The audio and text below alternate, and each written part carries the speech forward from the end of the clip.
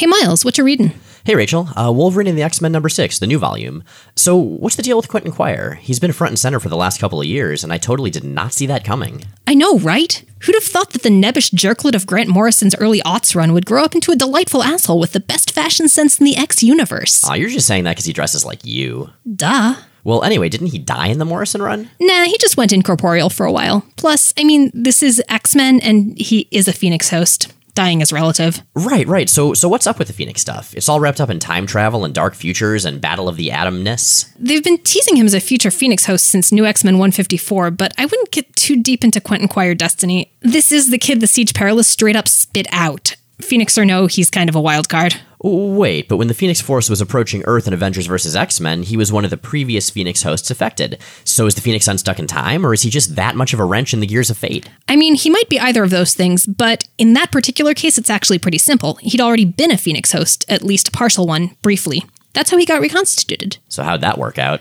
Oh, it didn't. He got a hold of a fraction of the Phoenix Force, and in a moment of borderline necrophilia, used it to reanimate Sophie Cuckoo so he could declare his love, at which point she rejected him, and the Phoenix Force decided he was still a little too creepy and left. What?!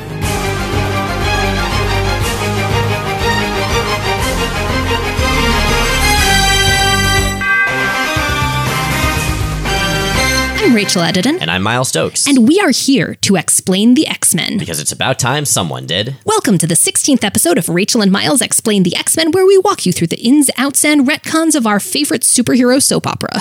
So we launched our Patreon campaign, a week ago? Something like that, yeah. Yeah, and holy crap, thank you all so much. We say we can't do this without your support, and you've been awesome about supporting us. We really appreciate it. And as a result of that, you're going to be seeing a ton of new features at rachelandmiles.com starting at the beginning of August. We're going to have weekly video reviews of current X books, which I'm kind of terrified about. We're going to have twice weekly written posts. Some of those are going to be from us. Some of them are going to be from other folks we know, from people involved in the X universe, from scholars, from critics. Man, I am so excited because this is giving me the chance to commission some really amazing work from some of my favorite critics and writers. And I'm really excited about the monthly official podcast art we're going to have. A lot of that's going to be from David Wynn, if not all of it, and it's going to be glorious. Apparently, we are also now engaged in a kind of massive custody battle over David Wynn with Momcast, which is a British comics podcast, which is fantastic, by the way, and you should listen to it. We overlap a little bit, but they usually look at a couple issues in a lot of depth every week. And David is a good friend of theirs and has done art for them, and they have officially declared war on us. So we'll see how that works out. So now we need to take David to a bunch of amusement parks and buy him a new puppy and sort of win his love over theirs. Oh, win his love? Win his love. Yeah, that was terrible. I think they just got points for that. No, what I was going to say is I assume that this ends with some kind of standoff on the moon. That's how I want to go down eventually. Killed by an ancient Kree weapon to save the people I love. We're also going to have twice a year, giant-sized, semi-annual episodes. We don't know what those are going to be yet, but we promise they're going to be amazing. They're just going to be 2 hours of me crying. That would certainly be amazing in one sense. I don't want to be in videos. So right I'm just now, going to wear sunglasses in all of the videos. Or that Cyclops visor. Yeah, I'm never taking this thing off. So it's San Diego Comic-Con right now, and a lot of the people we know are there checking out, the very, very long lines and celebrities they can get a glimpse of. And we are not at San Diego Comic-Con, and we're going to pretend that the reason we're not at San Diego Comic-Con is that we are just that dedicated to getting this podcast out. But we did have some San Diego-esque stuff going on. We just went to a superhero-themed party last night, and Rachel, as you may have seen on our Tumblr, was Kid Cyclops from the Cyclops ongoing series right now. Space pirate in a polo shirt. Oh, she was so wonderfully dorky and awkward. It was glorious. I spent a really kind of embarrassingly long time in front of the mirror practicing awkward teenager facial expressions, which apparently are just what my face does, so that actually worked out really well. But my friend Benja, who is this amazing costumer and fabricator, actually made me a replica of the version of the visor in the Cyclops ongoing series, which, Miles, you're just going to have to get used to because I'm still wearing it at this point, and I'm just really never planning to take it off. I can live without peripheral vision if it means getting to wear this thing. It's that cool. I was betraying my Marvel loyalty and being a DC character called Starman, but I feel okay about that too. You were one of two Starmans. Very obscure 90s character, two of them there. It's true. You guys should have made out. I guess? It could have created some kind of massive, crossover space-time continuity crisis. We've been reading too much X-Men. But anyway. Speaking of San Diego Comic-Con, if you've been following the news, you may have noticed a startling omission. There is no X-Men panel at San Diego Comic-Con this year. that's shameful. Right, so in the name of public service, we're going to do our best to fill that gap with a comprehensive look at the current state of the X-Men universe. And some wild speculation about where it may be headed. So for the full convention experience, we recommend pausing the episode now and then spending the next few hours standing still, imagining that you're in a crowded line surrounded by people willing to trample each other to death for free bags and photos with Clark Gregg. Incidentally, we'll be looking at current comics and storylines, so if you're not caught up and you're concerned about spoilers, you might want to sit this one out. So without further ado, the official, unofficial, not at Comic-Con X Universe panel. This is going to be an overview. We're going to be talking mostly about big events. The idea is to give you a pretty thorough primer of where things currently stand in X-Men and related titles and that general corner of the Marvel Universe at the moment. This is stuff we're still planning on covering like a million years from now or whenever we actually get to it in much greater depth. Our goal here is just to make it so you can jump into current X-Men continuity and not be completely lost. So, there have been a bunch of big storylines going back for like the last, 10 years or so. Yeah, there's been a lot of long game continuity, but a lot of what's going on right now ties back to a very specific 2012 crossover called Avengers vs. X-Men. There's something that comes just before that lays the groundwork that we should probably at least touch on, and that is Schism. So Schism was one of the big nothing will ever be the same storylines in X-Men, and thus far that's kind of been the case.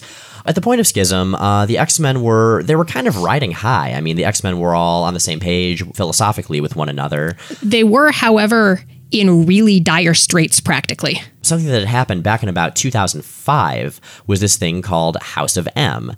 And it's not super important to go into what happened in House of M as much as what came out of it, which is that Scarlet Witch said no more mutants and used her powers to essentially remove the powers of more than 90% of the mutants on Earth. This event is referred to as decimation, despite the fact that statistically it's the precise opposite. And that actually comes up in an issue of X Factor because Peter David is amazing. But yeah, this is also called M Day. So if you hear people talk about M Day, it's that right there. Now, at this point, the Xavier School had been once again thoroughly obliterated, just, turned into flinders and dust, and the X-Men had moved to San Francisco, California. This led to some really, really, really fantastic hippie hijinks. We'll post pictures, great outfits. But actually from there, during Dark Reign, which was a period where Norman Osborn had taken over the United States and all of the villains had basically taken over the hero teams. Norman Osborn is the Green Goblin, if you're not familiar. During Dark Reign, they moved from San Francisco to what they then declared to be the sovereign nation of Utopia, which is actually Asteroid M, Magneto's satellite base, raised up from where it had been submerged at the bottom of the Pacific Ocean. Yeah, and Cyclops was sort of becoming a little bit more hardline in this era, just a little bit more of a mutant separatist, so this fit pretty well. Not even so much a separatist as just increasingly convinced that national governments and primarily human-dominated governments weren't going to look out for the interests of mutants. Man, one of those written posts that I'm going to write that I'm really excited about is basically how mutant theory parallels the evolution of radical disability theory and the medical versus social models of disability informs mutant politics. And there's actually a slogan that goes into that, which is nothing about us without us, that you then see really reflected strongly in mutant politics around this era. And that's one thing I think we should really bring up is that where we are in current continuity, what we've been reviewing with all the Claremont stuff, the mutant metaphor sort of comes and goes. It's really become much, much stronger in modern continuity. But what it means has really changed. And again, we'll look more at that later. Right now, continuity. So anyway, Schism. So Schism was, again, one of those big events, and there was a Prelude to Schism, a miniseries, there was the Schism miniseries itself, there was a Schism Aftermath one-shot, but essentially what happened is that Wolverine and Cyclops finally hit a wall with their own philosophical differences between one another. I dislike Schism. I think it's incredibly contrived, but the results are interesting. They basically break up. Cyclops stays on Utopia as the de facto leader of the official X-Men and the mutant community. Wolverine storms off to Westchester. Yeah, and he starts the Jean Grey School in the ashes of the Xavier Institute, and he becomes the headmaster of it, which I don't think anybody saw coming. But the years and years of comics that lead up to this split, that lead to Cyclops doing the one thing and Wolverine doing the other, I think it's totally earned. And what this is setting up, at least roughly, that they keep going back to, is Wolverine and Cyclops respectively taking on the Xavier and Magneto roles, although, again, it's a little more complicated than that. So then that's the status quo in 2012 when we launch into Avengers vs. X-Men. Now, Avengers vs. X-Men, a lot of important stuff comes out of it, but I think it's also important to acknowledge it was a big, dumb, punchy summer crossover. Man, so I have such mixed feelings about Avengers vs. X-Men because I dislike the story as a whole. I don't think it's that good, but there are a lot of moments in it that I absolutely love. I bitch a lot about company-mandated crossover events, and this is everything that sucks about those. But that kind of took the edge off because there are some beautiful moments and perfect lines, stuff that just really nails everything I want. So Avengers vs. X-Men was a miniseries that was going on, but all the X-Men and Avengers books at the time were also dealing with what was going on in whatever chapter of Avengers vs. X-Men had come out in that 2-week period. And a lot of the really good stuff was in the individual books. So like Kieran Gillen's Uncanny X-Men at the time was glorious. Actual Avengers vs. X-Men is organized around two main MacGuffins, the Phoenix Force, which you already know all about, and Hope Summers. Let's talk a little bit about Hope. Hope Summers had been around for a while. She first showed up after the decimation. That was where all the mutants got depowered. She was the first new mutant birth, and nobody thought that was possible at this point, so this was a big deal. This got the attention of pretty much every mutant group and pretty much every anti-mutant group currently active. The end result is that Bishop decided to come and try to kill her. Bishop is the time-unstuck time cop from the Forever Yesterday universe. Cable took her into the far future and raised her in the post-apocalyptic Askani future. So we basically have these two dueling time travelers going throughout time, each trying to ensure that the future they want shows up and their own dark future is canceled. And they disagree about what the best method of doing that is, obviously. Finally, they come back to the main Marvel universe, to 616, and that's in the Second Coming crossover. This has been collected in a trade, and it's a really good story. It's one that I highly recommend for a fairly good window into the X universe at that point. So Hope is a mutant. Her power is she can duplicate other mutants' powers if she's in proximity, but she's also got some kind of connection to the Phoenix Force. Of course she does. She's a mysterious redhead with a relation to the Summers family tree. And so, yeah, as we'll see with Madeline Pryor coming up, with Jean Grey's Resurrection, with Rachel Summers, as we'll see in future episodes, like, you cannot avoid the Phoenix Force if you can check off all those boxes. I think she was being played up at first as potentially some kind of resurrection of Jean Grey. As far as I can tell, they decided not to take that route. And that's actually something we should also mention. Jean Grey, she died in the Dark Phoenix saga. She later came back. At this point, she is dead again and has been dead for quite a few years. At this point, the Phoenix Force is headed to Earth. This shows up on X-Men's various scanning stuff. It shows up on the Avengers scanning stuff, and they react very differently. The Avengers remember Dark Phoenix Saga, and they freak the fuck out. The X-Men remember that the last, 3 Phoenix hosts really had their shit together and didn't commit genocide, and it was pretty much fine, and also that the Phoenix is a pro-mutant force for change, and they're pretty excited. Right, and so we have this confrontation on the beach with Cyclops and Captain America, each for the purposes of the Punchy Summer event, being way more aggressive than they would normally be, and the Avengers saying, hey, we need to take Hope into custody, and the X-Men saying, hell no, you will not take Hope into custody. So after this, the Avengers decide that the thing to do is to try to intercept the Phoenix Force on the moon because that always goes really well. And I love this part because Iron Man actually builds Phoenix Buster armor to fight it. Okay, how the hell does that work? It doesn't. It's like there's a big cosmic firebird that represents all of creation and destruction on a purely conceptual level. I'm going to build a robot suit and I'm going to punch it. I like that Iron Man's basic inventor ethos pretty much seems to be 90s kid cartoon, where it's like how many extra suits and accessories can be sold separately. World hunger. Yeah, going to build a robot suit for that one. Hunger Buster armor? Bigotry. Racism Buster armor. Actually, I'm pretty sure that was a storyline at one point. This is the Iron Man has a bad idea stage of the crossover, where he also builds an anti-Phoenix gun, which will theoretically destroy or weaken. Well, he's not actually sure what it's going to do. It's going to fuck up the Phoenix Force somehow. He uses this on the moon because, again, good choices, Iron Man. And what it actually does is split the Phoenix Force into 5 fragments, which promptly inhabit the 5 mutants present. And those at the time are Cyclops, Emma Frost, also known as the White Queen, Illyana Rasputin, also known as Magic, Colossus, and Namor the Submariner. And because we're kind of juvenile, we'd like to point out once again that if you look at the first initials of all of their first names, that does in fact spell out penis. So Phoenix 5, Penis 5, the choice is yours, but I think you know the right answer. This does not go super well. As we've seen before, who's hosting the Phoenix pretty well determines whether it's going to work. And, we've got Hope, who's obviously the destined Phoenix host. We've got a couple other successful former Phoenix hosts on Earth. These guys are basically just the X-Men heavy hitters. They're the ones who are the most powerful and who are in a position to go toe-to-toe with the Avengers, which is why they happen to be on the moon. They start out using their powers for a lot of good, making a lot of really positive changes on Earth, and they gradually, one by one, start to lose it. As each one is defeated by the sort of Avengers resistance that Wolverine's also working with, the Phoenix power that was in that person goes into the remaining 4, and then 3, and then 2, and eventually it's just Cyclops with all of the power of the Phoenix Force inside him. And he's squaring off against the Avengers, most of the X-Men, and Professor Xavier. They have him on the ropes, and what happens when you knock the Phoenix down to a certain point happens, which is that he goes Dark Phoenix and kills Charles Xavier. We make a lot of jokes about how Professor Xavier fakes his own death or dies a lot. This was a little bit more thorough than him dying at the end of one issue and it turns out he's fine at the beginning of the next one. At this point, we've actually seen that he is in the afterlife. Like, he is actually dead, at least for the time being. And Cyclops killed him, and that got interesting. From there, Cyclops is subdued, and the Scarlet Witch, who, as you will recall, was the one that made M-Day happen in the first place, and Hope work together to basically disperse the Phoenix Force all over the planet Earth. Which restarts mutant births. So that brings us to the current status quo of the X universe. Now, the Cyclops and Wolverine split from Schism, that's still a big deal. That's still very much going on. They did briefly team up to fight some Sentinels, though, and it was brotastic, and I loved it. It totally was. Cyclops, after going Dark Phoenix, becoming the biggest supervillain in the world for about 5 minutes and killing Professor Xavier, he's a fugitive from the law. He's an escaped prisoner, and he's leading a revolutionary, like, sort of underground squad that he's calling the X-Men. They're based in an old Weapon X bunker, and S.H.I.E.L.D. has been snapping up new mutants as they manifest and basically arresting them on sight. And there's been a lot of anti-mutant violence, and they've been trying to preempt that. And then on the other side, we have Wolverine still running the Jean Grey School and being on a billion teams and a billion books on top of that. So these are the two big sides that are going on as we come out of Avengers vs. X-Men. I want to talk for a second about Wolverine leading the Jean Grey School. We didn't really touch on that when we were talking about AVX and all that fun stuff, but there was a title that was going on for a while called Wolverine and the X-Men that was based around the Jean Grey School. It was and is fantastic. That is the teenager hijinks book of the X universe. Yeah, and you wouldn't expect that with a book called Wolverine and the X-Men, that it's like this goofy as shit, over-the-top, wacky school drama comedy. Quentin Quire, a really friendly, studious alien kid,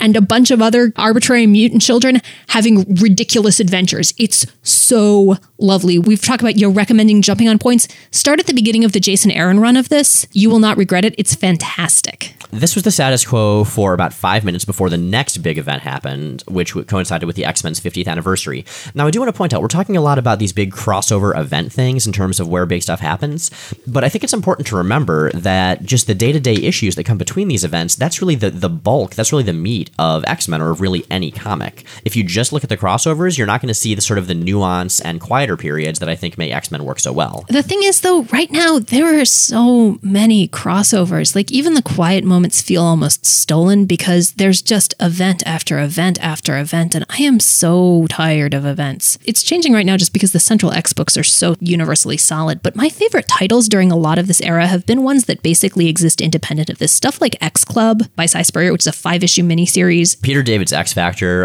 during this period was awesome. It just sort of did its own thing, and it was super, super solid. Right now, solo titles like Cyclops, which is 3rd issue is about to come out. It's one of my favorite current books. Storm, which, oh my God, just started last week and is spectacular. So anyway, back into the status quo, though. Speaking of crossover events, we're about to dive into another one. So yeah, this Battle is of the Atom. Battle of the Atom. And we're going to skim over a lot of this stuff just because a lot of it's not really going to be relevant to where we are right now. We've said that like 3 times so far. But effectively, Beast is seeing what Cyclops is doing. He's worried he's going to do something really dumb and screw up mutant-human relations forever. So he decides, of course, to go back in time, take the original 5 X-Men from the 1960s, or whatever era that's considered to have been now, and bring them to the present. I'd like to take a moment, and we should go into this more in another episode, that I'm pretty sure literally the only reason Beast isn't currently classified as a supervillain is that he's still affiliated with the X-Men, because he's been doing some majorly supervillain shit. But he's just so charming about it, you know? Well, he has his moments. He's blue, and he's fuzzy, and he's friendly, and he's smart, and he's Kelsey Grammer in the movies. He's great. The Kelsey Grammer thing really isn't a vote in his favor. Well, regardless. A team of X-Men from the future come back in time and say, hey, Beast, in doing this thing, you are totally borking the timeline forever, so freaking send them back. Except it turns out that team, major spoiler, are supervillains. They're really the new Brotherhood of Evil Mutants, and we won't really go over the lineup right now. It ends up that the actual X-Men from this timeline come back, and there's this big war, and everybody keeps choosing sides and changing sides. And effectively what we find is that there are now a team of the Brotherhood of Evil Mutants from the future running around the present, trying to screw everything up. And they're going back and forth between the future and the present, basically in the present when they're defeated, leaving themselves notes so that they can go back to the future and try again. So that's probably going to keep playing out for a while. Yeah, and we also find that the original 5 X-Men from the past, they've become so screwed up in the time stream, they actually cannot go back. So what's going on with the time stream because of that? We have no idea. We presume that we'll be seeing more of the ramifications of this in the next year or so. But let's look at where we are right now. We've been talking about a bunch of specific characters in the podcast thus far. Let's talk a little bit about where each one is now. So we'll start with Professor Xavier. He is currently dead. He was killed by Dark Phoenix Cyclops in Avengers vs. X-Men. As far as we know, there are no current plans to bring him back, at least not in the immediate future. Yeah, and then we have Jean Grey. Now, the main Jean Grey is dead. She's been dead for more than a decade real time at this point. But the time unstuck teenage version of her, she's running around with Cyclops' sort of underground X-Men. And this is modified somewhat from where she would have been in the original comics. Her telepathic powers have awoken much earlier as a result of the being yanked forward in time. She's developed some new powers as a result of their recent space adventures. And she's also seen an older version of herself, not main Jean Grey, but the time-displaced Jean Grey, who was running around with the Brotherhood of Evil Mutants. So she's got some thinking to do. So that last thing you just said, I think, typifies exactly why we're doing this podcast. Because what the hell, X-Men? There's actually a moment in a fight where they pause to talk about how ridiculous that is. So, okay, who else? Cyclops. The main version of Cyclops is a fugitive. He's running the underground X-Men from an old Weapon X bunker. The time-unstuck teenage version of Cyclops is having space pirate adventures with Corsair in a solo series written by Greg Rucka, drawn by Russell Dodderman. It is delightful, and you should be reading it. So then we have Angel. So the main version, he's still around, but he's been essentially mind-wiped after this big Dark Angel saga thing that was kind of crazy. And speaking of places to drop in, Rick Remender's run on X-Force from a couple years ago is stellar. It's very, very heavily grounded in earlier continuity, especially the old X-Factor series and the era in which Angel was one of the Horsemen of Apocalypse. But if you can get past that, I highly, highly recommend it. And then we also have Iceman and Beast. Their main versions are both at the Jean Grey School working with Wolverine. Their time unstuck versions, in addition to Angels, are still with older Cyclops. We've also seen future versions of both of them. Beast comes pretty severely unhinged and also has big, cool-looking horns, and Iceman is a freaking ice wizard. He's got an ice beard and everything, and an ice staff, and ice robes. And the ladies love the beard. Future Iceman is just the best. Let's see, Nightcrawler died in the Second Coming crossover, but he is now back from the dead, possibly without a soul. He's currently running with the Jean Grey School X-Men and also headlining his own solo series, which is written by Chris Claremont. And then we have Storm. She's basically running the Jean Grey School side by side with Wolverine, and she just started headlining, finally, her own solo ongoing series. I want to take a second to talk about this because speaking of good places to jump on, the first issue of Storm came out this week. It's written by Greg Pak. I didn't really know what to expect from it. I really like Pak. I really like Storm. It is everything I want from a solo Storm book. I'm hoping that we're going to be able to get Greg on sometime in August to come talk about this because I guess all of our guests forever are going to be named Greg. But if you are a Storm fan, you should pick it up. It is so good. I'm blanking on the name of the artist, but the art is great too. Let's see. Emma Frost is running with Cyclops' X-Men and wearing black. Shadowcat, she was one of the headmistresses of the Jean Grey School. She defected after Battle of the Atom, and she's now working at Cyclops' school as Professor K, which I think is awesome. Also possibly making out with Star-Lord. Let's see. Magic is technically actually an alternate universe Liana Rasputin, but the difference at this point is academic. She's also running with Cyclops' X-Men. Colossus, post Phoenix 5, or Penis 5. He spent a while as a fugitive in the Cable and X-Force book. Now he's at the Jean Grey School. Cable is running X-Force and trying to find a cure for a currently comatose Hope. Technically, he's actually a series of clones of himself. It's complicated. Cy Spurrier's writing it. Also a lot of fun. And speaking of, Hope is comatose. So yeah, she's currently duplicating the powers of and living in disguise as this character named Meme or Mimi. Apparently, both pronunciations are correct according to the character. And this is a title and situation that I would not recommend diving directly into. If you're going to pick up this book, maybe pick it up at the beginning of the Spurrier run. And that brings us to Wolverine. Oh boy.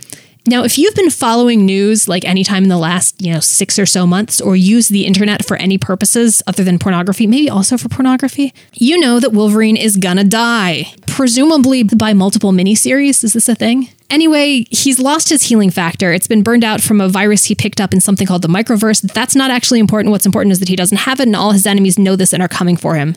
And that brings us to the wild speculation period of this panel. And again, we're pretending this is an official San Diego Comic-Con panel, so we are going to ask those of you who are raising your hands to tell us you're pissed off we didn't mention Psylocke in that list, or Pixie, or whomever your favorite X-Men is, to please hold your questions and your actuallys until the end of the panel.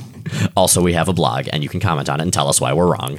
Which we're not. Okay, so yeah, what's going on with X-Men going forward? What do we think? Well, so Wolverine is going to die, and Wolverine is going to die like all autumn. What I think is that Wolverine's death is going to be the catalyst for basically remerging the two X-Men factions. That we're going to see Cyclops' X-Men and the soon-to-be late Wolverine's X-Men finally come back together, I think I buy that because we've seen a lot of sort of gestures toward the two teams reconciling a bit as they have to unite to fight greater threats. We've seen even Cyclops and Wolverine, saying, okay, well, maybe you aren't so bad. We've seen a lot of characters going back and forth between sides.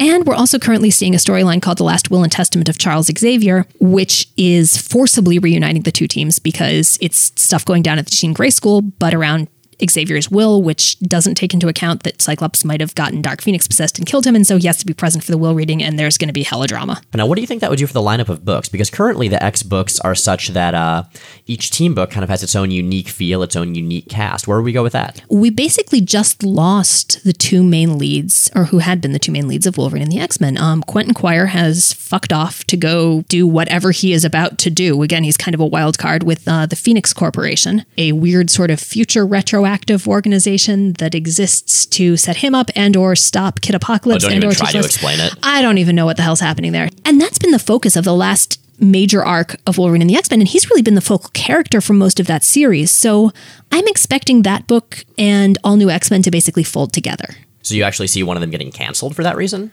I see either them getting canceled or within the next year, major shifts in lineups. Marvel, big publishers in general, have been moving in the direction of saving a lot of big announcements for New York Comic Con. That's going to be going on in October, and it's going to be around the same time Wolverine dies. And I'm guessing we're going to see a lot more in terms of announcements and a lot more in terms of the actual title lineup of future X books at that point. I know we have yet another summer crossover about to happen called Axis, which is it's another big Avengers and X-Men team up thing. They're fighting a villain who's a combination of the Red Skull and freaking Onslaught. Oh God, they're bringing that back. They totally are. Yeah, the Red Skull grafted part of Xavier's brain to his, and that's about when I stopped reading Uncanny Avengers.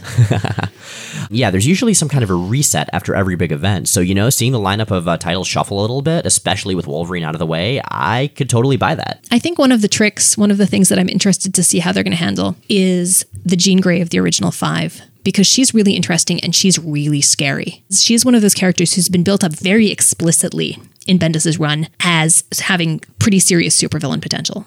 She's one of the most powerful mutants in the Marvel Universe. Whatever went down in space during the Trial of Jean Grey story arc, which is the Guardians of the Galaxy crossover, and actually fantastic. Sarah Pacelli drew a bunch of it, and I would read the phone book if she illustrated it, so... An illustrated phone book? Would that just be a lot of tiny headshots, like sort of a yearbook kind of thing? It would be lovely, because it would have great dynamic fight scenes and just incredible, sprawling, cosmic stuff, and then really, really good, poignant, human facial expressions and moments, and oh my, Sarah Pacelli is so good. Good. I feel like our high school yearbook was utter shit. It didn't have any fight scenes at all. Our high school yearbook was utter shit. It was a high school yearbook, and thus fundamentally utter shit. We could revolutionize the high school yearbook industry here. Fight scenes, dragons, time travel, clones. We'll make this happen. We even went to a school for the gifted. This is sad. Clearly, Pineview was behind the curve set by the Xavier Institute. So we go back in time. We tell them of what a problem this is going to cause. We have a big fight scene as the school faculty and student bodies split to attack us. God, I'm imagining bringing my 16-year-old self into the future, and I feel like this would result in a paradox and death because I really don't think I could stand being around her. I was a horrible teenager. You weren't that I was bad. Pretty awful. Okay, so other stuff that might happen in X-Men. So we have an increasing number of X books, both team and solo. I mean, I think Marvel's realizing this is one of their cash cows. Like Avengers is one, X-Men is the other. I want to go back to the death of Wolverine. How do you think he's going to die? They've been building it up this much, so I'm going to be disappointed if it's not super epic. I'm not talking necessarily like Chewbacca getting crushed by a moon epic, although if Wolverine got crushed by Chewbacca who is being crushed by a moon, that would be memorable at least. I mean, Marvel is going to be doing Star Wars comics now. It's technically possible. Let's see. Wolverine, we know his healing factor's gone. We know he's getting sort of worn down more and more by these constant assaults. So I can totally see it. A big portal opens up from an alternate dimension, as so often happens, and Rachel Edden comes through, totally frustrated with Wolverine's overexposure, and just stabs him with a knife made of pure continuity before vanishing into the ether. Wait, so I'm going to kill Wolverine? I would be disappointed if it happened any other way. I'm going to have to think about this. Will we be able to continue to explain the X-Men if we're actually affecting in-universe events? Is this going to be some kind of like Beast-style paradox? I think our journalistic integrity is going to be shot to hell after this, but it will still be famous. We have journalistic integrity? This is like turning into the Twin Peaks New Mutants thing. Right, where you can't tell what universe is inside what other universe, or like, it's just layers upon layers. How deep does this rabbit hole go? I wish I could do the Inception blah, because this would totally be the place for it. No, I think you did a pretty good job. Excellent. I mean, obviously, we don't know what's really going to happen after the death of Wolverine. We don't really know where things are going to go. Yeah, and I want to actually touch on that really quickly because we get a lot of questions asking us what's going to happen or why did this writer make this choice? We don't have secret sources at Marvel. We have friends who write for Marvel, but they actually don't tell us these things because they're professionals. We really can't answer what's going to happen. We can't answer what Brian Bendis' intentions are. If you've been asking a lot of questions like that and we haven't heard them come up on the podcast, that's pretty much why. We are kind of mercifully not telepaths. We are not precognitive. We do not know the secrets of the X universe that we know are primarily ones derived from very thorough research, not from any secret windows. Of course, that's all going to change once you kill Wolverine. So anyway, current X titles. What's going on and where should people jump in? Yeah, so we've gotten a number of questions about, hey, where do I start? What's going on right now? And we've done our best to elucidate sort of the backstory that's led up to the current place we are. So we're going to real quick do a rundown of the books that are out there right now. So we have a few Team Core books. Now, back in the day, this was Uncanny X-Men, and that was it. I remember those halcyon days. Oh, yes, indeed. So these days we have basically 5 core X-Men books. We have All New, Uncanny, Wolverine and the, Amazing, and then just X-Men, which has no adjective. All New and Uncanny, they're written by Brian Bendis, and those are kind of the flagship books. So I would say if you want just the core of the story, read those two. You kind of have to read both, though. They really cross over with each other all the goddamn time. Yeah, they are where the bulk of the continuity-heavy universe-shaking stuff goes down, although I expect that might change around the death of Wolverine because, again, there's Wolverine and the X-Men. Wolverine and the X-Men is strong right now. I don't think it's as strong as it was during the Jason Aaron run, but it's still a really good book. If you want to dive in, a story arc just ended, so this seems like a pretty good time. Yeah, and like Rachel said, that's the one that focuses on the Jean Grey School and the students there. And that's semi-monthly, so there's going to be a lot of it. If this is a budgeting issue, you might want to skip that title. We have Amazing X-Men that just started, and that started with them going into heaven and hell to rescue Nightcrawler, who was fighting his pirate father. And then they did a Spider-Man and His Amazing Friends riff. Kyle and Yost, who are a writing team I really enjoy. It's a little bit removed from main continuity, but if you're looking for a fun X-Men Adventures title, that's a good one to read. Yeah, that was just wacky. And then we have Adjectiveless X-Men, which is just finishing up its run with Brian Wood and is shortly going to be written by, I don't know his first name, Guggenheim? Someone Guggenheim. Man, you wrote this part of the outline. But this is an all-female X-Men team, and one of the cool things about that is that it's not like a big deal about why it's an all-female X-Men team. It's just, there are a lot of awesome X-Men characters who happen to be women, and this is a team of them. And we're actually going to be jumping in the next arc on this as well, but it's come pretty highly critically acclaimed so far. Yeah, and now we also have a few fringe teams that are not, core X-Men teams, but are still X books technically. So we have Rick Remender's Uncanny Avengers. This was the guy that used to write Uncanny X-Force. This is an Avengers Unity team that Havoc is leading. Rogue is in this, Scarlet Witch is in this, I think the Wasp, a bunch of other guys. I have thus far been underwhelmed with this book. I like a lot of Remender. I love the hell of his run on X-Force. Uncanny Avengers just seems to have been having some trouble catching its stride. Hopefully that's going to change, but right now, if you're cherry picking your titles, I'd probably put this one on the miss list. Mm-hmm. Then we have All New X-Factor, which is Peter David writing a follow-up to his X-Factor series. That was sort of a private investigator noir series. This is more of a corporate superhero team kind of thing. Peter David is a very good writer, and X-Factor has been kind of his baby for a really long time. It's an interesting series. I'm looking forward to seeing where it's going, but again, it's one that hasn't quite caught its stride yet. It's a fun team. It's a fun lineup. It bugs me that I don't like this book more because it's got 2 of my very favorite underused characters on it, Cypher and Warlock, but I'm having trouble getting into this one. And then we have X-Force, which is easily the weirdest X-Men comic being put out right now. Well, it's a Cy Spurrier book, and Spurrier is just coming off a run on X-Men Legacy. Legion is the main character of that, speaking of weird, and he is a writer who has quickly come to specialize in the deep weirds of the X universe. If you like that stuff, you'll like this book. If you don't like that stuff, you will hate this book. We like that stuff. We like this book. And then we have a few solo titles. Well, of course, we have Wolverine with 2 books. There's Wolverine and Savage Wolverine. Those, I believe, are both going to be ending since the character is dying. Really? It would be so funny if they just kept them going. Just didn't acknowledge Wolverine Savage Wolverine is flashback stories, so they could, in theory, just keep that running forever, even with Wolverine dead. Like right now, it's a story that's set in World War I, and man, if there is anyone who should be writing old school Wolverine war comics homage stories, it is absolutely John Arcudi. The first issue of that arc is out, and it is really solid. And then there's Greg Rucka's Cyclops series. Now, we had like half an episode dedicated to that. That was back in episode, 6? That's episode 7. Episode 7, we brought Greg Rucka into the studio and we talked about that series. I mean, we've been talking about it a lot. I totally made a costume from it yesterday. It's one of the best current Marvel titles coming out, even if you're not a huge Cyclops fan. It's got a lot of heart. I don't know. I really like it. So we also have a Magneto series that just started by Colin Bunn. It's really strange. It's almost a horror title. It's not horror. No, it's not horror. It's noir, and it is really cool. To be fair, he does like mangle a lot of people to death. It's a good book. It's not tightly continuity tied, so if you're looking for something like that, that might be a good one to. Actually, really, that's really true of all of these, except maybe for the Wolverine solo series. If you're someone who likes stories with sort of superhero universe main characters working very far outside of the superhero genre, you'll probably dig this one. We also have Nightcrawler, which just came out of Amazing X-Men. That's an ongoing. It's by Chris Claremont. Now, Chris Claremont has been really sporadic in his Marvel work in recent years. Like, he was the X-Men for 14 years solid before he left Marvel for a while. Since then, he's come back in fits and starts, and this is the first work we've seen him do in a number of years, I believe. It's fun. It's very much classic Claremont and feel, which makes it kind of a jarring fit within the current X lineup. It feels like a book that should have been coming out 20 years ago, which is either a good thing or a bad thing, depending on what you're looking for and what you like. It's fun. The art is great. It's a Nightcrawler book. It's got all of the things you're hoping for from a Nightcrawler book, which is to say circuses, swords, and makeouts. And then last, we have the just launched Storm ongoing series by Greg Pak. We recommend it unreservedly. It's one issue, and the first issue came out this week if you're looking for a title to jump onto. We should also point out in terms of back issues that right now there's some kind of massive promotion going on with Marvel Unlimited where it's like 99 cents for a first month.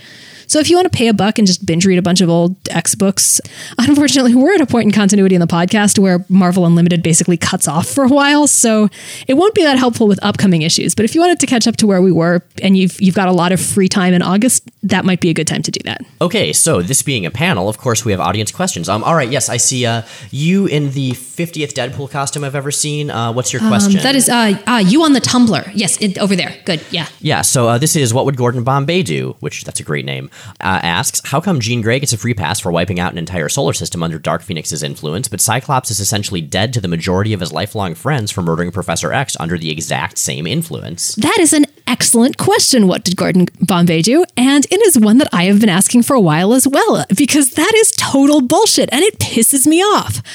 I assume that the reason for this, and this is me extrapolating pretty heavily, is that they're taking this a lot more personally because X was a friend and a mentor to a lot of them and practically raised some of them. And they didn't really know any of the planet full of broccoli people that Jean Grey wiped out. And it's something that's come up a few times, but not as much as I would like it to have in the comics.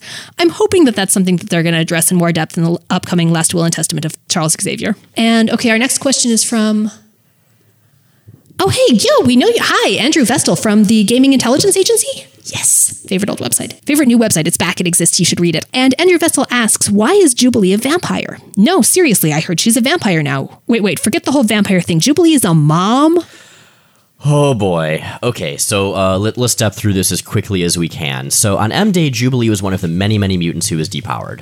After that, she disappeared for a while and then turned up running a halfway house for other depowered mutants before joining a new incarnation of the team, the New Warriors, as a character named Wondra, who was using sort of tech gloves to have superpowers. I feel like Jubilee, Boom Boom, and Marrow should start a team of the, really flung around teen girl characters. Maybe a revolution. So, yeah, she joined up with the X-Men on Utopia because she still identified as a mutant even though she didn't have powers anymore, which actually is kind of an interesting statement, depending on which aspect of the metaphor you're looking at. Yeah, Jubilee has become a really interesting point of focus for discussions of identity politics and mutation, which is really cool, actually. It's not a direction I ever expected the character to take, but it's one that's evolved fairly organically. After that, there was a storyline in the previous volume of Adjectiveless X-Men called Curse of the Mutants. It's amazing. I love this story for reasons.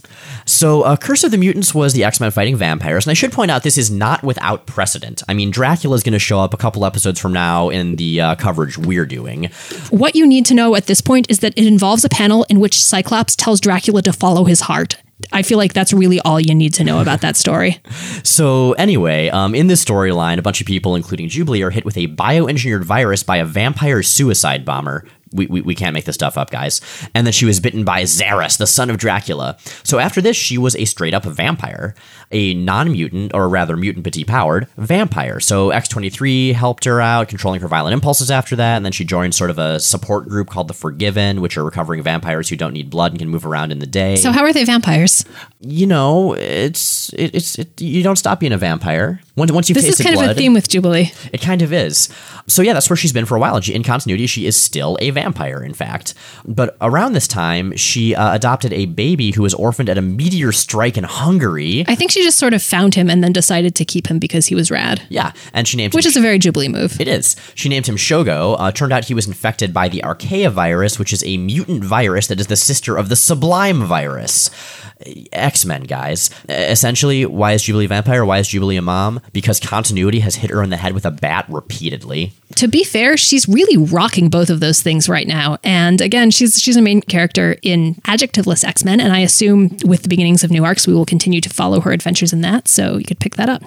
All right, that's all the time we have for at this Totally a Panel, we promise. Thank you so much for joining us. Instead of standing in line for another 700 hours for Hall H for the Game of Thrones announcements, spoiler, they're all going to die. Rachel and Miles Explain the X-Men is recorded in Portland, Oregon and produced by Bobby Roberts, who's also the co-host of Welcome to That Whole Thing, which you can check out at welcometothatwholething.com. So check out our website at rachelandmiles.com. We have visual companions posts for each episode we do. We have fan art. We have all sorts of other bizarreness. Which starting in August will include video reviews of current X books, written posts, and other content. And you can find us on iTunes and Stitcher, and as of July 31st, comicsalliance.com. If you're enjoying the show, please take a minute to check out our Patreon. You can find a link from rachelandmiles.com and rate and review us on iTunes and Stitcher. Next week, we'll be back in space for pirate hijinks, Shi'ar politics, and Summer's family drama. Then returning to Earth for the debut of one of the all-time iconic X-Men. See you there, sugar.